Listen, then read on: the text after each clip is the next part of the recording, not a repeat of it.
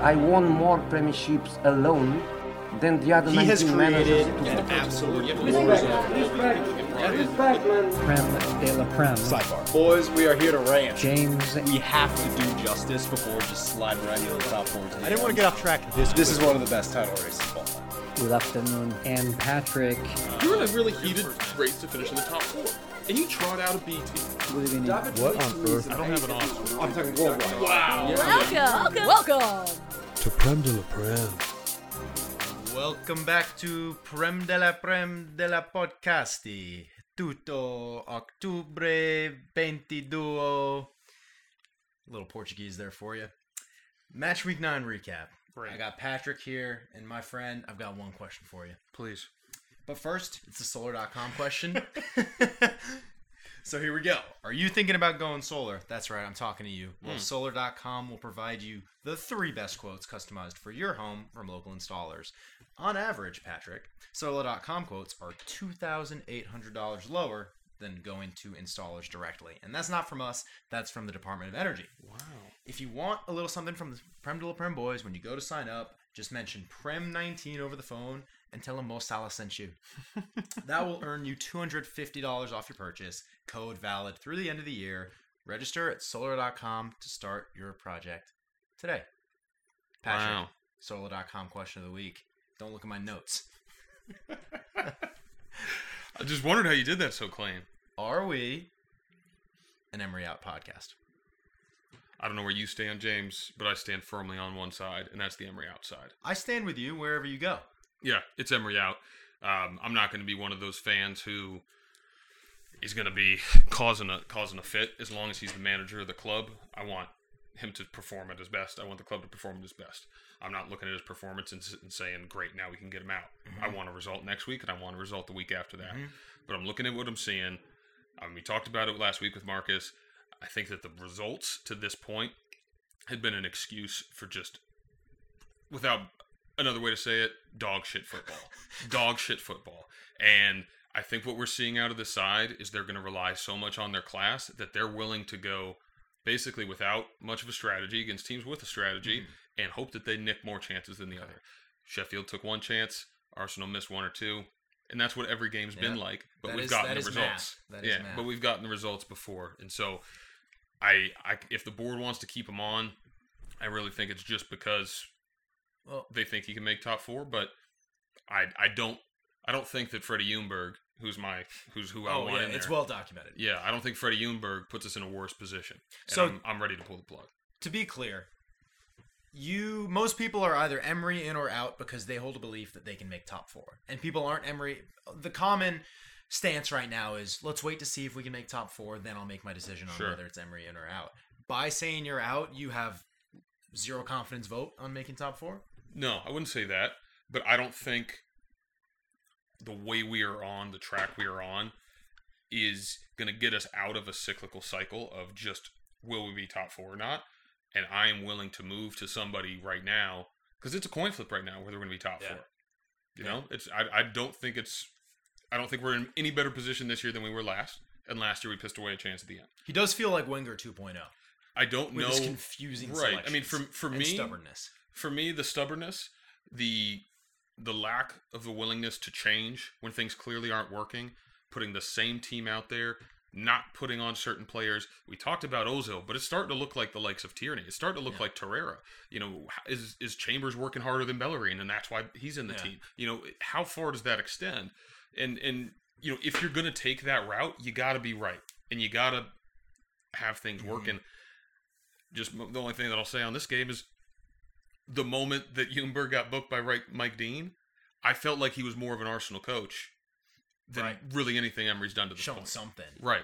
Yeah. Emery, yeah. Other than the head scratch. Yeah. The head scratch 3000. And I think Emery's a decent coach, but I think that the standards at Arsenal are such that you can't, like he would be a good, take a middle of the table team to the top of the table team kind of coach, which I guess is kind of what Arsenal is, but I think that the ambitions are larger. Okay. Well, we are going to try and gas through the Arsenal and United portions of this because for the Prem de la Prem fans who filled out the questionnaire, we heard you loud and clear. Yeah. I feel like Wells Fargo issuing a corporate press release. We heard you loud and clear. Don't steal your data. Got it. Don't talk too much about Arsenal United. Got it. We heard you loud and clear. Yeah, in all seriousness, the feedback was helpful. We'll be implementing some of those changes, but it came in a little late for the brief, so we're sticking with old steady tonight. Not to dislodge our train of thought too much, Right. but we had a genuine conversation. Yeah. Oh, we should start implementing some of this feedback. Oh, fuck it. We're too close to the day. The outline was done, guys. Guys, get ahead of it. I Yeah. said, anyway. You think I'm in the mood to adapt after what happened yesterday? Yeah. Please. You can't expect that. Well, let's move on to what I think objectively was the match of the weekend, in that it was the Northwest Derby, United-Liverpool. Yep. Fantastic match. And I think we broke Jurgen Klopp. I think he's broken. I don't think he's broken. I think he's a baby, but I don't think he's broken. He's not broken, but I will say this was the first time I've lost respect in him as a manager. Oh, I think that's a little harsh.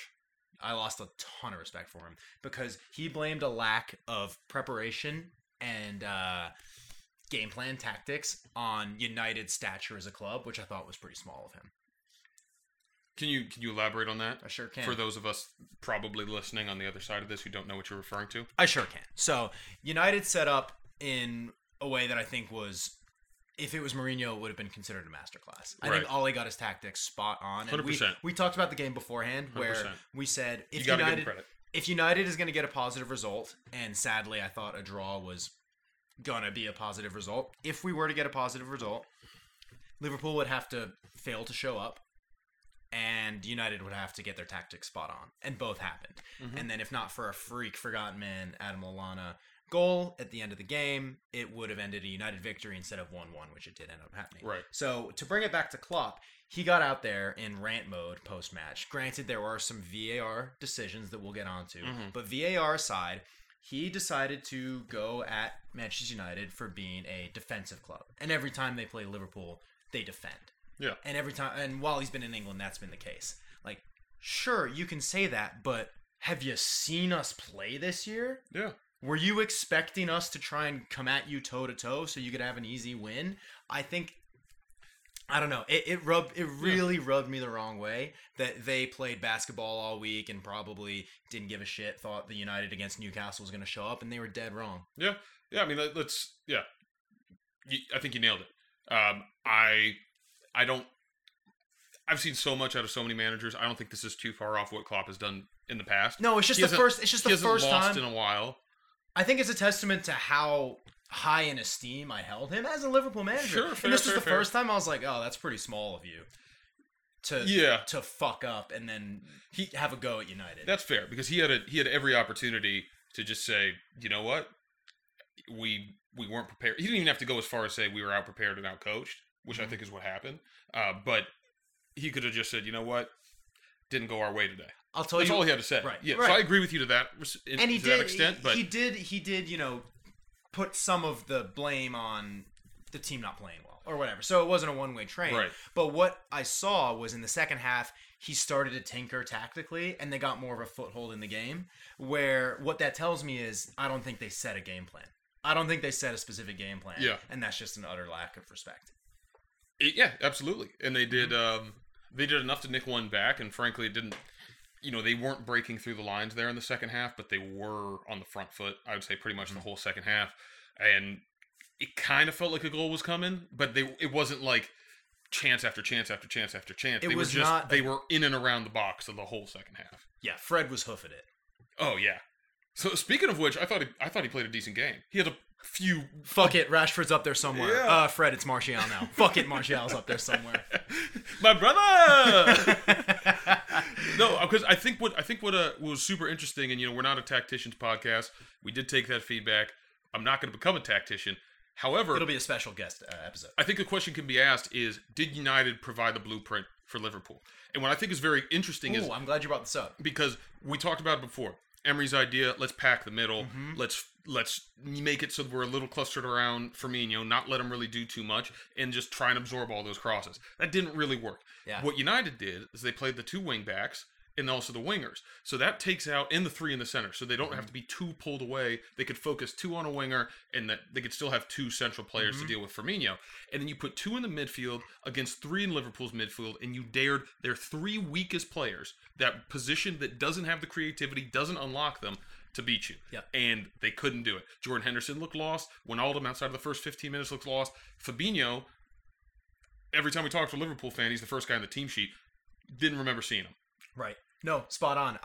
Engage Trent and Robertson high up the field so they don't have space to get into a crossing position or a comfortable crossing position, and then balls into the vacated space and get it up the field. 100%. And my answer to your question is, we didn't provide the blueprint. Sheffield United provided the blueprint. They played the same game, and the chances didn't go their way, and they didn't have the quality to take chances the way, I guess you would say, a Rashford and Daniel James had the quality to take chances. But or the way that they took those same chances, the way they set up against Arsenal. Right, fair. But I think it was very reminiscent of when we talked to Scott when he came on about how Sheffield showed cracks in the wall. That's a good and point. then United were the second team to do it. So if I'm Liverpool and I'm Klopp, you got to start having a plan B for that, because you can be damn sure that the third time this team does it, it's going to show. Yeah, and I think the answer is you need to drop one of Jordan Henderson and Fabinho. I think they're too defensive. I think you need some combination of Wijnaldum, Ox, and Ketchup. Ox changed the game. Potentially even a Milner in the middle. Oh, Just you know, with, like, kind of how Lallana's- industrious he is. Yeah, Lallana's going to be knocking down the door. Knocking down the door. And yeah, I think the larger point about Liverpool for me, and we can touch on the goal and how I think the tactics played into the goal as well, but they looked entitled in that first half. They looked entirely entitled. I don't know if that's Klopp. I don't know if it's the players. I don't know if... I mean, you win 8 games in a row, you're going to be feeling some type of way. I don't think it's necessarily an indictment on their character. I'm looking at them next week. This is like, okay, how do you step back? And let's be real, it's not a horrendous result for them either. A draw away at Old Trafford. Yeah. If you're losing 2 points on the season, that's not the worst place to do it. Right. You know, it stings a little more because of how you're playing and how United was playing, and they wanted more. But after reflecting on it, I'll take it. And let's touch briefly on VAR, because I think the theme of this week's episode is really a calamitous collection of VAR incidents. Yeah. And where else to start than what we've been talking about with United Liverpool? There were 2, to be exact. The first one, for the listeners at home, was in the lead up to the United goal, which is why Klopp and Liverpool felt so hard done by. It was a classic. Well, I don't want to give too much bias on this. It was a classic contact to the shin to the leg to bring Divock Origi down, and then United scored on the break. A good, 15, 20 seconds later. So maybe not even. It was a through ball into James, 2 touches, bam. Yeah, right. Okay. Yeah. Well, yeah, okay, I guess in that chain of play. And the argument there on Liverpool's side was that it's a foul. The argument on the United side was that it's a contact sport and you don't go down. Sure. Let's bring my bias out of it. Get your take. Because Klopp, he harped on that one, saying it's a foul all day. Yeah, so this is where I agree with Klopp to an extent. I don't really give a shit too much about the call. It's a call that is often given, but also often not given. It was very tough, and by no means was it a clear and obvious error. So I think what I'm looking at is what Klopp said, and I'm going to be paraphrasing him here, but he said what we have are officials who are saying, no, I'll let it play on. We have VAR, and VAR saying, I'm not in the business of re-officiating this game, so it is what it is. So you have officials that might be swallowing the whistle at points, expecting a VAR, or saying, like, I don't want to take away from a potential situation, whereas, and then also that VAR isn't doing its job properly. So I think that I agree with Klopp in that sense, that I think it's a foul, but by no means do I think it's a clear and obvious error. It's a fair hypothesis. I think where it's a little bit of a stretch and a little unfair is assuming referees take the easy way out because they know they have VAR in their corner. Sure. Does that make you stop calling ways that you would plays in a way that you would otherwise? Maybe, but on the penalties, I think it has. Yeah. Okay. I think people are swallowing whistle on the penalties unless their name's Mike Dean. Okay, They're just dishing out dives. Okay, well, my point of view on that, it's a foul 50% of the time. It's not a foul 50% of the other time, and it just happened to go our way. Now, I'll refer to what the FA and the EPL called into question, and we're going to see this as a theme throughout VAR this week. In their rules, I picture like a giant, like dusty book. You open it up, and it's like VAR Principle 2. Yeah. So they say they implement a high bar for intervention on subjective decisions in order to preserve pace and intensity of the game. So that their rule is if the ref is making what they think to be a subjective decision, there's a very high bar that they will come in and intervene, and I think that's what you've been seeing play out. However, we're gonna come to games later on where this flies in the face of that. Knowing but I'm that, just saying, that it puts it. I feel. Oh, we're gonna get on to Leicester Burnley, and none of this is gonna make sense. But I'm just saying that is what they reference as their guiding principle. I think it paints a more full picture of VAR this season, knowing that. That makes more sense with some of the decisions or lack of decisions we've seen. But I do think we have to also, let's not let the match officials get off easy here. I think that's a theme that we're going to see throughout. Yeah. Less so Atkinson in this one. Again, that's a foul that gets called sometimes, doesn't get called sometimes. Right. You know, it's...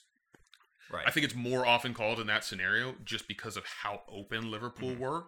I think that I mean, it shouldn't play a factor, but you do see it more often when, like, a guy goes down and there is just pretty much nothing but space behind him. They usually call that one, but it's more in the middle of the field. They might let that kind of thing go. So, is what it is for me. So it seems like it's a you know, those types of things I think will balance themselves out as the season goes on.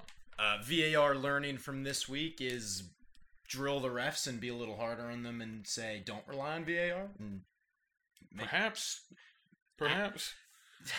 What do you tell them? Like, hey, lads, make the calls that you would make normally. Yeah, I don't know. I don't know. Anyway, so second incident. Yeah, without postulating too much on that. Incident number 2, and where I actually think, again, maybe a little bias creeping in here, where I think the rule change for the better in removing gray area is what happened with the incident number 2 in the United-Liverpool game, where Mane controlled the ball off his hand, led to a goal. Whether or not it was on purpose or accidental, you know, some say the way he was jostling with Lindelof, it just happened to come down off of his arm.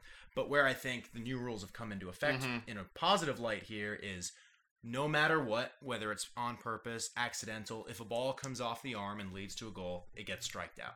Yeah, and I don't think you heard anyone disputing that. No, this one and others that are similar that we've seen this year. I think Wolves had one taken back off of a Will Boney handball early on. There's a couple that were like that. If you got a problem, fight the FA on the rule, because VAR and the officials have not gotten this wrong this year. And I like this rule. Right. It simplifies things. Mane didn't even celebrate because he knew.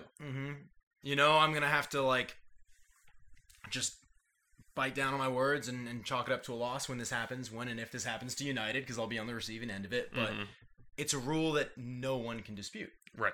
And it might suck. You know, something might get cannoned off your arm and there's nothing you can do about it. But it's only for the attackers, because if you'll remember, Arsenal seems to be throwing their defensive arms every which way, and it doesn't really matter. No, in the Emery School of Tactics, it's part of your body. Yeah. That can be very much played. If you can say good evening with it, you can use it. Sure. All right, well, let's bring it to Leicester Burnley, our second game that we're highlighting here. And first of all, let's start here. We'll come back to VAR and how it just flies in the face of everything we just talked about. Sure. But Leicester sitting third in the table. Well up there, third in the table. Third in the table. Shout out Mark and his terrible takes. Yeah. You know, better luck next time. Also third best goal differential. So it's not like it's any sort of a fluke. Yeah, so here's my question to you. Sure. It's a new segment. It's called How Seriously Are We Taking Leicester? Okay. And go. My answer is very seriously. I'd be willing to lock. They might have odds for it, and I might take it, but I'd be willing to lock them as a Europa League side at this point. This is a sidebar to Degenerate District. Correct. Yeah. This is... You don't want to go to this part of town. This is just not where you want to be. This is where the tour guide says, go back to your hotel. Yeah, this is like down the alleyway in the Degenerates District with the flickering light at the end. And you see Skirtle back there just being lit up by a trash can fire. Yeah. Behind that, that's where we are. Okay. So, and I think that they are, if not a favorite, an equal party when it comes to a Champions League place. I think that what Leicester have that make them a side that can contend with anybody is they have whatever that team spirit is, they show up. You know, there's like 4 or 5 games a year where they kind of roll over against a bigger side. You know, they lose by, 4 or 5 goals, something like that, 3-4 goals. But they show up week in, week out. They beat the teams that they're supposed to beat, and that defense is stout. That defense from, I think it's Ricardo Pereira. I can't pronounce that Turkish guy's name. Sayan Shu. Johnny Evans. He's a bit of a clown. But look at that defense has done so far this year. And Ben Chilwell, and then Kasper Schmeichel. It's stout. It's a very stout defense. I actually think that center back has a bit of a weak underbelly, but it may. But I think Sayan-Chu's been playing out of his goddamn mind this year. Right. And so he's maybe making up for some of Johnny Evans' deficiencies. And then you have a really, really promising player in James Maddison who is living up to the billing so far this year. And what does Jamie Vardy do other than score big goals? And start Twitter wars. Right. Vicariously. I mean... Well, who's really controlling that account? Right. Why aren't people looking into that? Rebecca's being framed. That's a great point, James. But no, I'm taking them very seriously. I'll tell you, we have Leicester and Arsenal play at the King Power Stadium. I think within the next 3 weeks. Honestly, I'm hoping for a draw. I think they're that good. Wow. I think they're that good. So there's no regression to the mean as far as Leicester. This is the mean, and it's up for grabs between them and Chelsea and Arsenal and people who make that the bare minimum. I still feel like they have a bit of a disadvantage because if you're going up against, they're going to play 12 of their 38 games against those traditional Big Six sides. I do think that, if every team is up for every game, they're the underdog in all 12 of those games. The way that they're meeting their form with Arsenal, I don't think they're the underdog in that specific game, but I still think there's a gulf in class between them and the rest of the teams. But I mean, this is a team that won the league. They're not. They have won the league. It's crazy, right? People need to put respect on them. Yeah, this team has won the league more recently than every team not named Manchester City and Chelsea. Yeah, and Chelsea. There you go. You got around to it. I mean, I want the big take, James. I want the big take. It was a juicy scoop, and I was all in on it. Right. I had to correct myself, though. I knew it. I was ready to believe it. Anyway. But yeah. And what about you? What about you? What do you mean? How seriously are you taking them? I think there's going to be regression to the mean. I think they are well within their right to consider themselves regulars in the Europa League and beyond moving forward. I don't think it's Champions League for them this year. Yeah. But I think they're in the mix. I think that's a respectable take. We have Leicester fans who listen. Yes. I am considering Andy the Engineer one of them. Yep. And I would love to hear if they take that as disrespect because I don't know. I feel like it's a fair assessment. But let's talk about the game themselves where they actually came away with a win, again, at home to Burnley. And it wasn't, again, without incident from our good friend VAR. So if you'll recall, right at the death, Leicester holding a 2-1 lead against Burnley. Burnley classic ball into the box. I think it's Chris Wood or Barnes heads it down, heading toward the goal. It's gonna make it 2-2. Rolls in. There's a clip. There's a very slight clip of the ankle on Johnny Evans from the Burnley attacker, where the premise is that it stops Evans from being able to hook the ball out before it crosses the goal line. In the field of play and in regular time, it goes in. They celebrate 2-2. It's the equalizer. Now, remember what we talked about in the United-Liverpool game with VAR intervening at a high bar of subjectivity. Only intervening with a high bar considered with subjectivity. They call it back, saying that it was actually a foul from the Burnley player on Johnny Evans. And it was light at best. It was a soft touch. I think VAR got the spot on. Wow. I think they got a spot on. Wow. I think that the subject... You've got to be kidding me. No, I think they got a spot on. Johnny Evans has a chance to clear the ball. His legs are taken out from him. Oh! I don't think that's subjective. Holy hell. I don't think that's subjective. If you think that was a foul, then Divock Origi, the tap on his leg, might as well have been a shot in the arm. Look, I don't know that it was... It also depends on what the match official is communicating to the VAR official. If Martin Atkinson says, yeah, it's contact, but he goes down too easy for me, that's one thing. And if, I don't know who was officiating that game, probably Kevin Friend. If Kevin Friend says, nah, didn't touch him, not a foul. If he touched him, it's a foul. We don't know how that conversation went. And for me, Johnny Evans was very clearly impeded on a... Oh, I think he made it look like he was very clearly impeded. I mean, he got clipped and then he clobbered himself. But like that, you're running. That's like it's unavoidable for Johnny Evans. I don't think he has any. He doesn't know anything about it. I think it's harsh for Burnley, but I think it's fair. I don't think that's the kind of contact that takes you down. And Wow. I do think you're. But it flipped onto the... I think you're bringing It's an horrible interesting radio, element. but I'm showing James that you clip and you're going to fall. Prem de la Prem Gold when we do video content. You'll be able to see Pat hit his shin repeatedly against the table. We should reenact VAR scenarios when we disagree. I like it. Yeah. Let's put that one in the tickler file. Yep. Well, severely agree to disagree. I think Okay. your good point there is maybe there was communication between the booth, Right. VAR booth, and I'm injecting some context that nobody knows the main to referee. defend my point. Burden of proof is on you, sir. Go. Yeah. Oh, yeah. They were talking the whole time. Yeah. Yeah.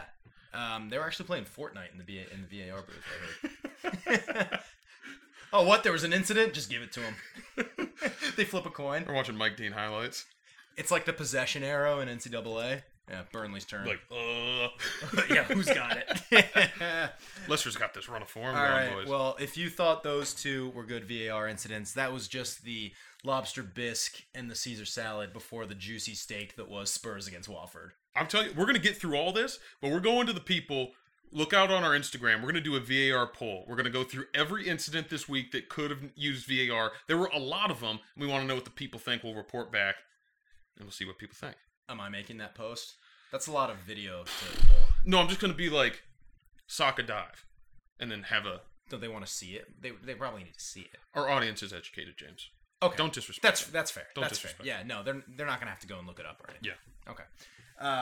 Okay, so let's talk about Spurs Watford. Yes. Game itself, the spirit of Hugo Lloris was well and truly there because he was in Ben Foster's heart. Let's put it that way. Yeah. Because howlers aplenty when you go to the Tottenham Hotspur Stadium. For real. What a gross game. You putting that one on Foster or the defender? I'm putting that one on Foster. Really? Man, we are not aligned this week. It was a suspect collection or punch or whatever you want to call it. For me, the defender heads it out of the way. He's got his hands under it. Even an inch changing that. Burden of proof's on the keeper. You got hands. Use your hands. I mean, if that's the case, then every goal is the keeper's fault. Yeah. Do you hear Lee Dixon in the booth? Does not pull any punches on FIFA 20. Oh, he's got to do better. Excellent save from the keeper. 6 out of 10. That man is a fucking legend. Well, yeah, it was a gross game. Horrible game. Encapsulated by the Dele Alli equalizer to make it 1-1 at the very end of the game. But that's not all, folks, because VAR had something to say here. Patrick, you want to walk us through it? Yeah. I don't know when it happened. I think it was at a point in the game where Watford, I believe, were up 1-0, which was, I think, 80 minutes of the game, actually. So it had to have been. And Deulofeu, former Barcelona great, charging through the box. Jan Vertonghen, Belgian defender. I don't think you could say it in any other way other than he hooked his leg. He hooked his leg. He stuck his leg out. I think Deulofeu is definitely looking for the contact, but he had the ball past him. The penalty no call. Yeah, the penalty no call. And this was another classic one where the pendulum swung in the direction of following the subjectivity rule, where they said, okay, the referee made the call on the field. Let's trust it. Right, yeah. And it wasn't clear and obvious enough. It just kind of blows my mind that that's the case. Yeah, but it came back again with when Dele Alli hooked it in and bundled it in is probably the best way to put it. Right. And there was a check on handball. And it's all time. Yeah, this is the second VAR incident in Spurs Watford. Yeah. So whole crowd stops. It was another one of those celebration happens. Crowd stops. 85th minute goal, folks. At home. 85th minute goal. We talked about how Tottenham's reeling against the winless Watford. Yeah. Had Tottenham lost this game, it would have been a calamity in North London. And this is the piece de la resistance because the referee signals for a goal. Everyone celebrates for the second time, and then up on the big board, all you see is decision, no goal. Everyone is so confused. It's well documented that VAR is Spurs' player of the year this season, but they had to hit him with a heat check. Whoa. Yeah. It's like, hey, we giveth and we taketh away. Yeah, just remember that. We're saying no goal. Stay humble. Yeah. Stay humble. Yeah, know who you are. Don't commit too big for your britches. Oh, man. But yeah, for you, pen or no pen? On the first incident. Yes. I'm going to go ahead and say pen there. Yeah. So I think we're on the same page. And then I think we're on the same page. No, nothing in the Dele Alli shoulder. No, the only thing that made this even close to an incident was the fact that they could not align between what was decided and the AV. Oh, yeah, 100%. And the refs had no idea how to phrase it. It was a perfect encapsulation of what VAR has meant to all of us so far. Oh, yeah. Number one in our hearts. What's going on? All right. I'm feeling a lot of things. Another mini segment here to round out Spurs. It's called This or That. Who's been better for Spurs this season? VAR or Dele Alli? Who's been the more valuable player?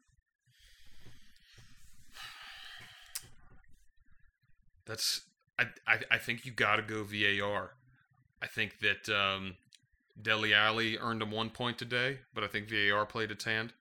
I don't know if Dele Alli's earned him any more points. VAR's been more of a consistent player too. You know, you see how it shows up from day to day.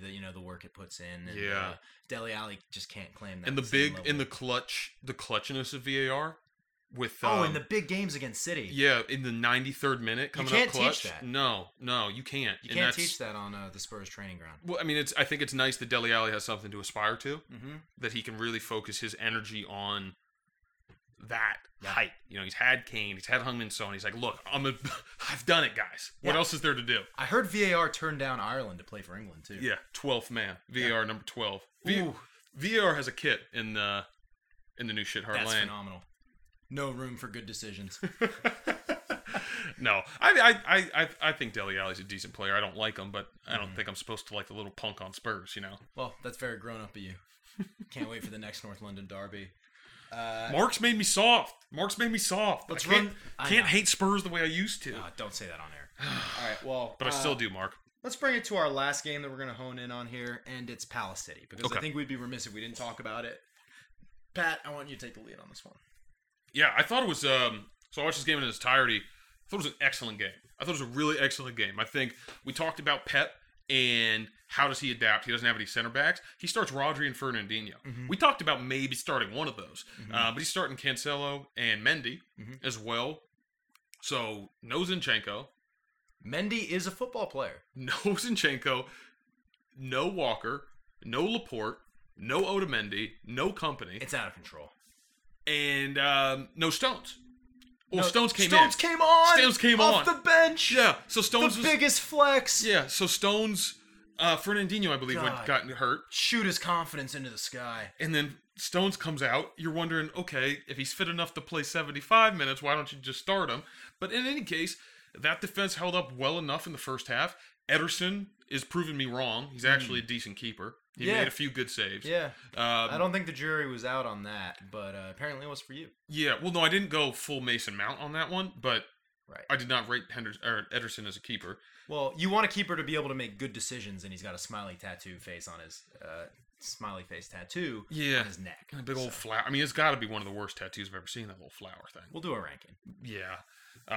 In any case, City, I really think, somewhat against the run of play in the first half. It was a pretty back and forth first half, I thought. City had more and better chances, and they had about a 15-minute spurt Yeah. where they scored 2 goals in the First span one of 2 clinical, minutes. second one devastating. Yeah. I think this was De Bruyne showing what he can do for that team, which is pick up the ball 30, 40 yards from his own goal, drive at the center half, and let the athleticism and the class of City just kind of be this whirling dervish. Slotted in, I forget who it was who he slotted in, but the ball eventually made its way to Sterling with a real deft chip, and it wasn't even the best part of that goal. David Silva taking it clean out of the air, megging the keeper. We might see that one again later this episode. Ooh, this episode or this month? We don't know. You still don't know. I assume you're going to have it as your goal of the week. Interesting. Let's see how this plays out, folks. Okay. Don't look at my notes. Just did. For the second time. Oh, boy. No notes. Noteness. But in any case, Patrick scribbles notes on his palm. They wash out by halfway through the episode. I think Crystal Palace. No, Crystal Palace was they were the better team in the second half, and they took it to City. And I don't know how much City was just like, we got a 2-0 lead. Let's just pack it in. We know we're kind of stretched at the back. Let's make them really work for these 2 goals. Yeah. And Palace couldn't do it. But Yeah. Palace impressed me. We were saying off the air, it was a weird 2-0 final score because, yes, City missed a couple sitters. Raheem Sterling, I'm looking at you on my fantasy team as my captain. Thanks. Jesus not slotting Thanks, in, mate. not slotting Yeah. in De Bruyne. Yeah, they had Jesus yeah. not squaring De Bruyne. Shades of England in the World Cup semifinal. And did I tell you I was on a plane when that game was happening? You did. Okay. You did. I'm sure the fans would love to hear you regale that tale sometime. Just want to make sure. But no, for all of City's missed chances, Palace was very much in the game and they had some chances of their own. 100%. So a weird 2-0. It was. And I mean, another thing we were saying off air when we were talking about the whole Zaha rumors, will he be transferred, will he not be? We were speculating that perhaps Palace is holding on to Zaha because they might be fighting a relegation battle without him. Mm-hmm. Lo and behold, they look to be on the precipice of being a Europa League contender this year. I would say this is a team that really is going to regress to the mean. But by that, I mean lower mid-table. Right. Which is what they could have hoped for. Yeah, and I do want to touch on, like I said so far, because let me just touch on Crystal Palace's next run of fixtures. Okay. So they just had City away. Okay. They have Arsenal at home, which who the hell knows at this point. Leicester at home. Chelsea away. Liverpool at home. Those are their next 4 fixtures after just coming off City. So if they're going to regress the mean, they're going to do it in a major way, and they're going to do it soon. Right now, they're sitting on 6th in the table. At the end of November, we might be seeing them towards the bottom again. And so, really, for Crystal Palace, I think that their season is going to be determined with how they bounce back from what is likely going to be 4 points in 15, 3 and 15, 2 and 15. It's about to get spicy. It's going to get bad.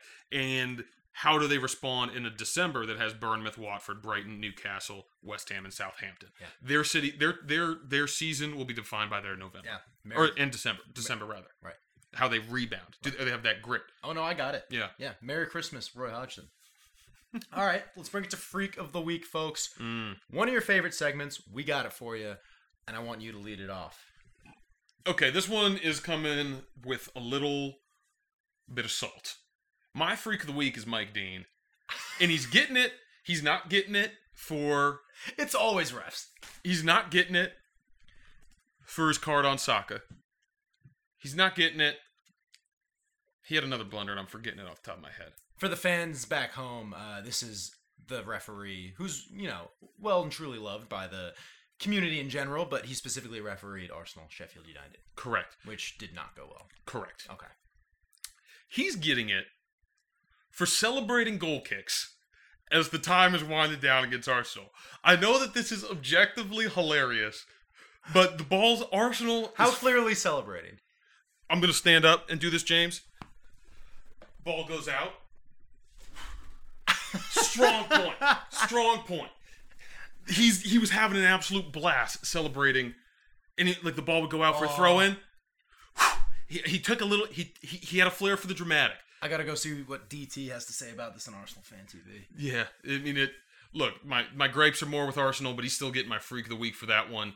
We've seen him celebrate Tottenham goals before. He was rubbing salt in the wound. He knew what he was doing, and it's disrespectful, Mike Dean. It's disrespectful. Who's your Freak of the Week? Well, to keep it in the theme of referees, this has a little backstory to it.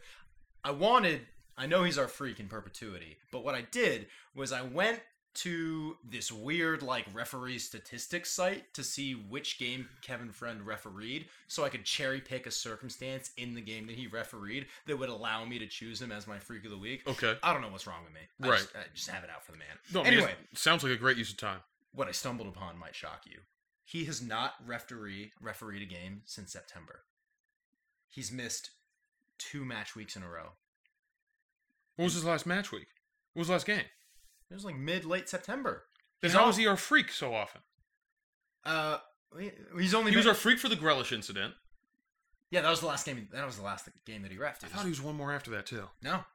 Okay. But he's taken a seat. Wow. They're on to him. They're not playing him as much. Okay, so you're trying to tell me the FA is somewhat competent. I'm trying to say that they listen to our podcast, but yeah, also that. Great point. Anyway, this is besides the point. He's not my freak of the week. I just want us to keep tabs on that as a collective, host fan community. Yes. Keep tabs on Kevin Friend. My freak of the week is Aaron Moy, our beloved skinhead who plays for Brighton Hove Albion. Okay. And you want to know why? He received, if not the fastest, one of the fastest double yellows in Premier League history. Really? It was within the space of 3 minutes, and this is how it went down. Hit me. The first one was one of those where it was the first half, and you're holding up. The ball goes out for a throw, and you want to let your players get back in position, so he's holding the ball, and then he chucks it. Okay. Classic, like, shithousery. Gets a yellow card for that. And So that he must have really chucked it. Yeah. Or really held it. Or kicked it or something. Because you can be cheeky enough and get away with that. Like, It was a cheeky first yellow. I actually can't remember the details right now, but it was something like that. okay. We'll go back to the tape. Sure. But either way, it was like the equivalent of if you're like in prison for like a white collar crime or being a pedophile. You're like bottom of the totem pole in prison. So this was like a bottom of the totem pole yellow card. It's Right. not what you want to get a yellow card for. And then the second one, just like 2 or 3 minutes later, was a just full blazing slide into the back of a player that on another day could have been a red Right. in of its own. Oh, I saw that. And it's just like, take a seat, bud. You want to know something? Yeah. I thought he got a straight red. I saw the tackle. I thought he got a straight red. Oh, no. He had just been carded moments earlier. Got you. And okay. In the post, it was either a couple days after or directly in the post-match, they tried to defend him by giving they backed him up. They said Aaron Moy was coming off a bit of jet lag. Oh, please. That's incredible. Just jet lag these days. Am I right? Must be brutal. Takes over the mind, the body, and the soul. All right, Patrick, we talked about it. We alluded to it. It's goal of the week time. Not goal of the month, goal of the week. And I want you to tell me where your head's at. Man. This is real tricky for me. I feel like I'm almost making a larger decision than I want to right now. In my goal of the week, it's going to surprise a lot of people because there were some class goals this week. My goal of the week is going to Marcus Rashford. Ooh, wow. And it's From the top rope. from the top rope. I think that that goal meant more than any other goal this week. I think that where United was as a club, where Liverpool was a club, the moment meant more. And I want to... Daniel James, you were telling me 10, 15 seconds. I've watched that goal a bunch of times. It was a flawless goal. Once they got the ball, Daniel James took 2 touches. Matip came out to challenge. He whipped it around Matip before he got too close. One more touch and he screwed. Past Van Dijk. Past Van Dijk, and Rashford tucked it home. 1 touch. And it was filthy. The celebration. It was a filthy. You know that I appreciate a team goal more than I do an individual bit of class. There may have been a better team goal this week, but it's not my goal of the week. Yeah, let's not forget Crowley's Law. Yeah. A goal of the week cannot be the goal of the month. Correct. They are mutually On exclusive. some very strange principle. Nor can it be goal of the year. So, I mean, if I don't... Okay. Yeah, just... If this podcast runs long enough to do that. What's your goal of the week? I'm giving it to Gylfi Sigurdsson. Oh, good for him. Yeah. Substitute goal. Yeah. Substitute goal. Everton, not in one of the more classy games of the week, but he was right there. And he's been known to have a banger or two. So it was a tuck inside. He beat a player. It's not just it's not just a shot from the 30-yard area out of nowhere. He's got a bit of work to do. Right. And then, boy, does he place it. That's my guy. It was to seal a 2-0 victory. Everton back to winning ways. Marco Silva, shout out for one of the quotes of the year, if not all-time managers, where he says, "Pressure is a privilege." Great quote. Man. Just jacks you up, right? Yeah, it does. Mm-hmm. Yeah. I know I'm rooting It takes a for the certain Merseyside kind of derby. person to feel pressure. And I feel pressure when I parallel park with other people in my car. So it's a very low bar. Yeah. No, I mean, it's a hell of a quote. Great goal of the week. And mind you, this is a guy who I don't think's run in 4 years. So really impressive that he's able to get the space and tuck that thing away. Mm-hmm. Yeah. All right. Well, we do have a Men of Culture for you guys. We got 3 things we want to talk about. 3. All very different and beautiful in their own way. First one I had written down, Mourinho back in the Sky Sports booth. Can't beat it. Give it injected into my veins, James. That guy makes no mistakes. Everything he says is calculated. It just used to be at your expense, either as like an opposing team or for you as like he was your own manager and like torpedoing the inside of you. He's got the tactical acumen to back it up. He's so funny. And he's so he knows exactly what to say to piss people off. Oh yeah. He knows how to control the narrative. He's got like a Terminator analysis brain looking at Jamie Carragher. He's so good. I'm like, yeah, go for the ankles. He's so good. Did you hear the Keane quote where there's a couple guys going back and forth about about United, and they just like kept saying the same points. And this one guy who's just in an argument was a Spurs fan or something. And he's like, I don't think United just need to buy Kane. He's clearly done at Tottenham. Tottenham are going nowhere. Yeah. Just completely killed the conversation. Just eyeballed the guy down. It was a great key Oh, moment. and then he doubled down. Everyone was silent in the room, and he goes, "What are y'all staring at? Yeah. I mean, Just do it." Classic Keane. Yeah. It was amazing. Anyway, yeah, Mourinho. Oh, I mean, the quote to really dig into was when he had the same feeling that I did about Klopp, who was moaning in the post-match, and he goes, Klopp came to Old Trafford wanting meat. He got fish. Yeah. I don't... It's like, you know what he's trying to say. Remember when we did Who's Mans with Mourinho? Yeah. Like, you know what he's trying to say, but he takes the wrong route to get there. The spirit of what he's saying is there. The words aren't. And that almost makes it better. Because if Klopp's reading that, he's like, that doesn't even make sense, but he's going to get pissed off. I would hate to see Mourinho get fish when he ordered meat at a restaurant. What is this? How would that actually play out? What is this?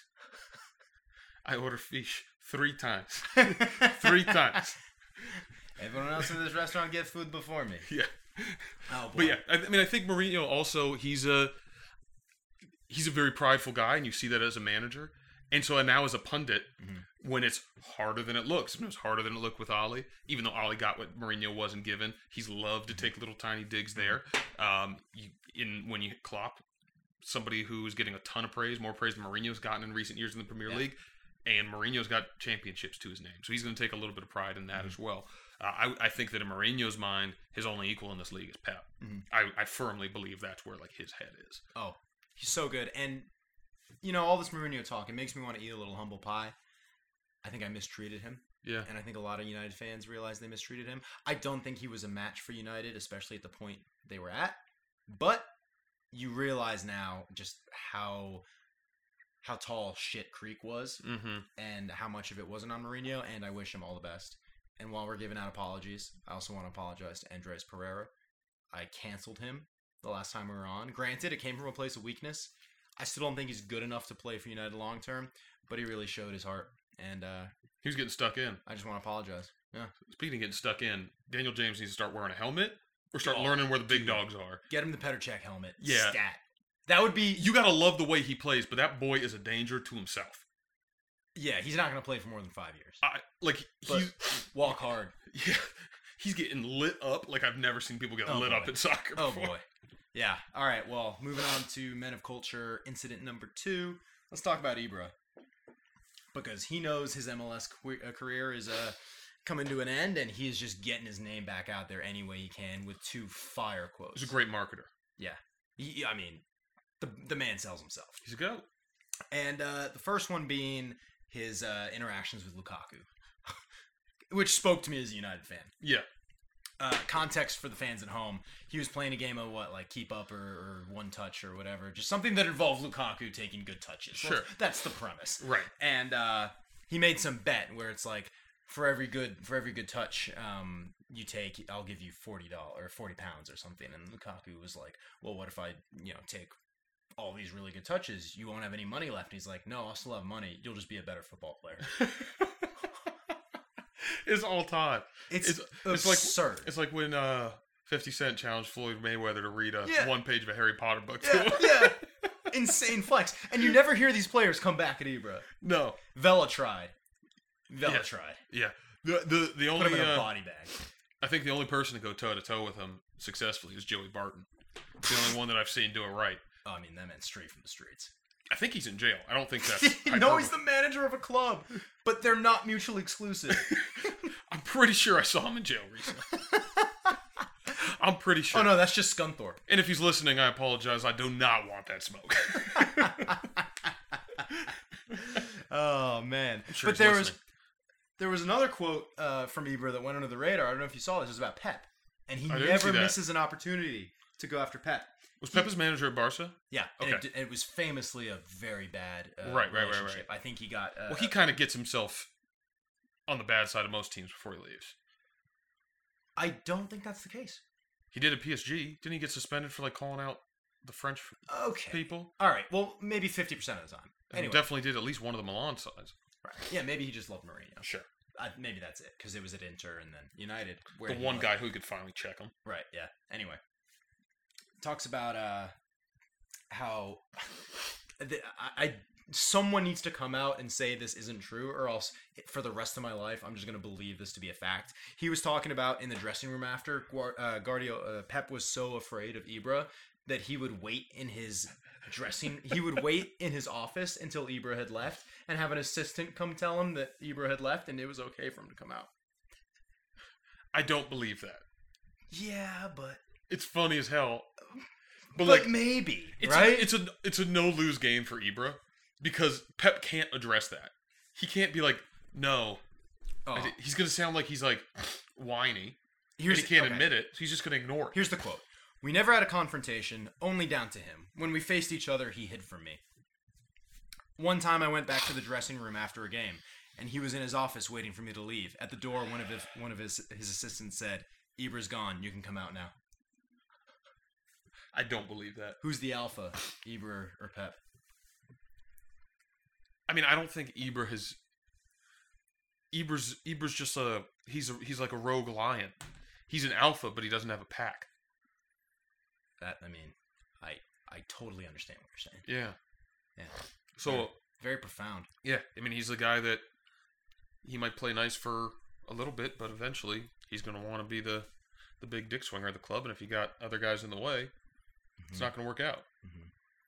Well said. Yeah. All right. Speaking of Lukaku, he's in incredible form in Inter. Him and Conte on a little bit of a joint resurrection tour. Yeah. Well, if France is the Farmers League, Italy's the Fisherman's League. Yeah, you're putting up 2 against, I don't know, Atalanta. That don't impress me much. Sure. Scored against Juve, though. Who are they? I would say... You mean Piedmont Calcio? I'd say one of the best teams in the world, but that's neither here nor there. Just wanted to shout out my boy, former prediction for most goals in the league. Did not Never come through. specified the league. Yeah. So that bet's still alive, folks. We got a live one. Pretty sure I did the league in the year, but let's count it for this All year. right. Well, talking about Pat throwing things against a dartboard, let's move on to the Degenerate District. You say dartboard, You know James. it. You love it. You say dartboard, but I just locked another one. You didn't really wrap that one up. Well, I wanted you to. I kind of got half a sneeze in me right now. The lock last week was under 3 Arsenal Sheffield. I told you my why. It wasn't even an emotional hedge. It was just what I thought was going to happen. Yeah. It did happen, especially when I saw the team sheet. I was like, well, at least that's going through. Anyway, on to this week. Lock going Leicester to win on the road against Southampton. Okay. Southampton. Give me the odds. It's plus 130. So it's a decent bet on a lock. Ooh. We've talked about Leicester's form. Southampton has 1 point in their last 4. They are not good form. I know it's on the road. It's going to be a tough one for Leicester. I don't think Leicester are going to get too many games easily this year. Mm-hmm. But I don't see Southampton scrapping away any goals, and I just can't see it going any other way. It would be yet another big marker for them to lay down. Right. Consistent victories. Right. And games that might be a bit of a coin flip. we joke about banana peels, especially when it comes to Arsenal, but I feel like every away game in the Premier League now, you're like, anything could happen. Yeah. So. And James, that brings me to my crock. Oh, I can't wait. I think this is an incredible bet. Don't bring up Norwich. I'm taking at plus 550 Oh, Jesus Christ. Crystal Palace over Arsenal at the Emirates. Wow. We've reached the point where you're betting against your Gunners. Here's why it's a crock. It's a crock, and I'm challenging the Gunners to prove me wrong. The way Crystal Palace You're doing is playing, an emotional hedge. it's a bit of an emotional hedge. I don't allow this. You cannot just come on to Prem de la Prem, an emotional hedge. James, I'm on the You edge. degenerate I'm on the districts. edge. This is my district, and I'm hot. So I'm riding hot. I honestly think that's great odds for that result, because I don't think that this game is much more than a toss-up. I think that Crystal Palace could easily notch 2 goals. Tell me that I'm wrong when Emery has all but already said that Tierney, Torreira, and Bellerin are playing midweek. That means the same dog shit side's going out on the weekend. Yeah, verbal meme. Arsenal midweek. It's it's the Drake face, and he's Yeah. like, yeah, Yeah. and then Yeah. on the Arsenal. weekend. Yeah, every inspiring performance Arsenal has done this year has been in the cups. I don't think they've had a single good league performance. When's Unai gonna come out and say that he's all in on the Europa League? I don't think he's gonna do that. Mm. No, because I think at this point, look, they're 1 point off 4th. I think Chelsea is likely to regress to the mean a bit.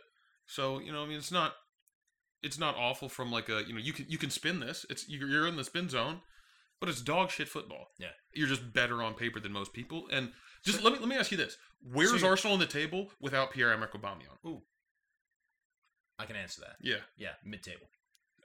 If we're lucky. But look at the team. It's not just Aubameyang. We'll get into this another time. They get no service. Perennial underperformers. And Sure. just to recap the bet, you're taking Crystal Palace money line to beat Arsenal at the Emirates. It is my crock, mind you. Let's not go too hard. Okay. But Crystal Palace is in good form. I watched that game against City. They looked very good. All right, everyone at home, check me on this. It's 9:30 a.m. on Sunday. At noon on Sunday, Pacific time, Patrick might be on watch. So let's all, thoughts and prayers out to him. Make sure he's doing okay. There's 3 games at that time. There's the game of the week, and then both United and Arsenal are going to be on NBC Gold at that time. Oof. It's brutal. Yeah, NBC Gold is comparable to the Monday shit show that you got served up. Coming out of the office, the game's over?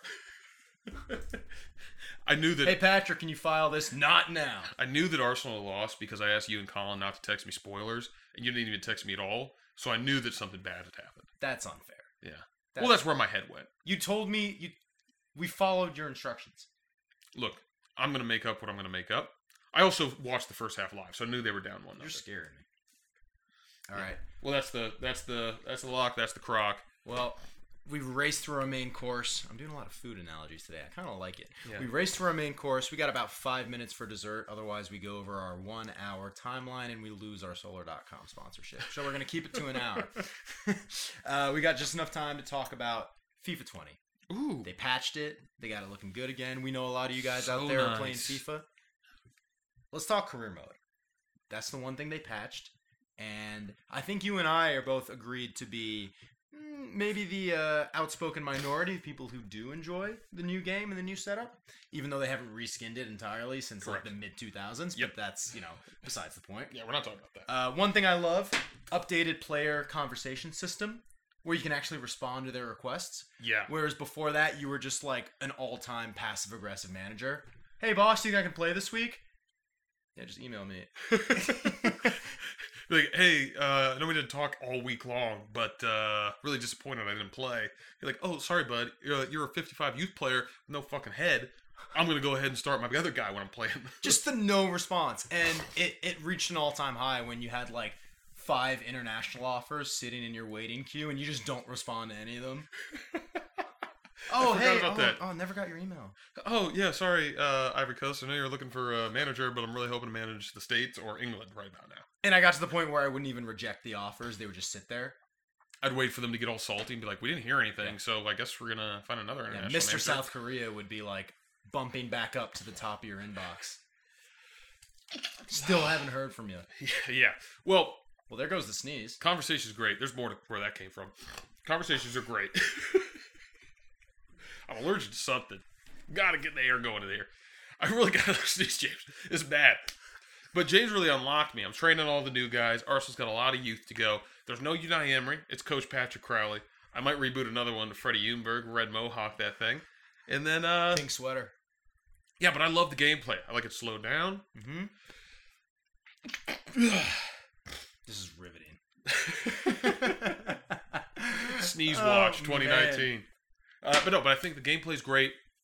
I think you can't really pace abuse as much as you used to. And I think the AI is making a lot more intelligent runs, really opening up the field. The through balls are tucking between defenders and not just right through them. Yeah. They're putting the ball into space where you want it. Huge fan of the gameplay improvements. I'm glad they fixed up career mode so I can actually enjoy that mode. Right. And we'll see how far we can take it. Yeah.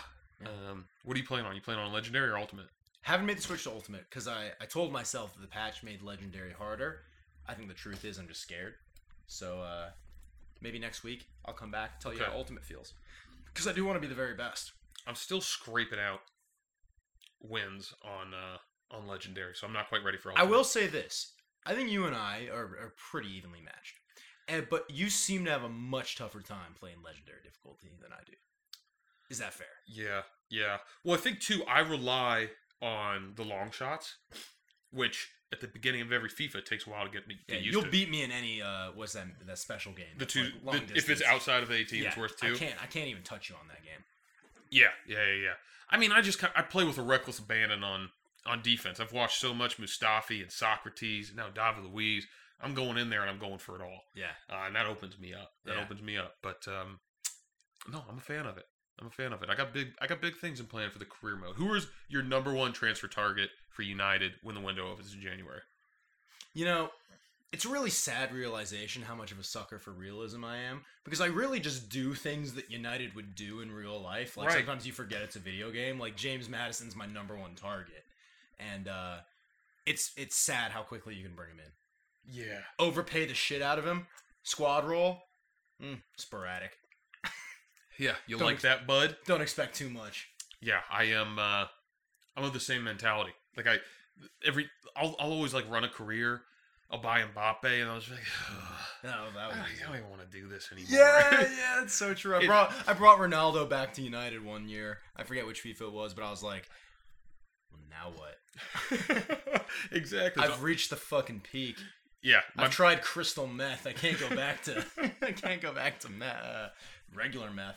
Yeah, I'm sending my scouts out and I'm asking them to find me some people. I'm looking to bolster that Arsenal midfield, but I'm relying on the youth on the wings. I'm getting Nketiah back next year, Saliba into the back. I want to get a little bit more dynamic on my wings to put a little competition on Tierney and Bellerin, but I love the Arsenal squad. We got title aspirations. Last question for you, and this is real life, not FIFA. Nketiah's not getting any game time in the championship.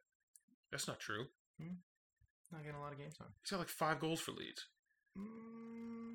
I read somewhere that he's not getting a lot of game time. Most of his goals are substitute goals. I also didn't click on the story.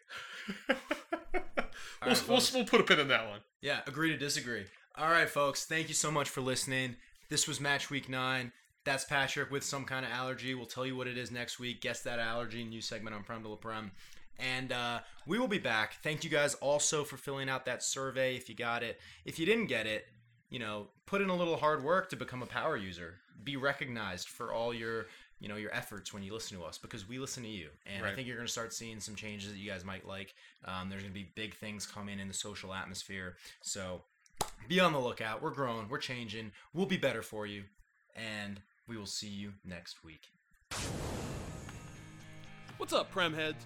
Make sure to find us on Apple Podcasts at Prem de la Prem, a Premier League podcast, and smash that subscribe button for all other interviews, segments, and hot takes that you can handle. You can also find us on Instagram for some fire content at Prem de la Prem Podcast. No spaces, no punctuation, just like life.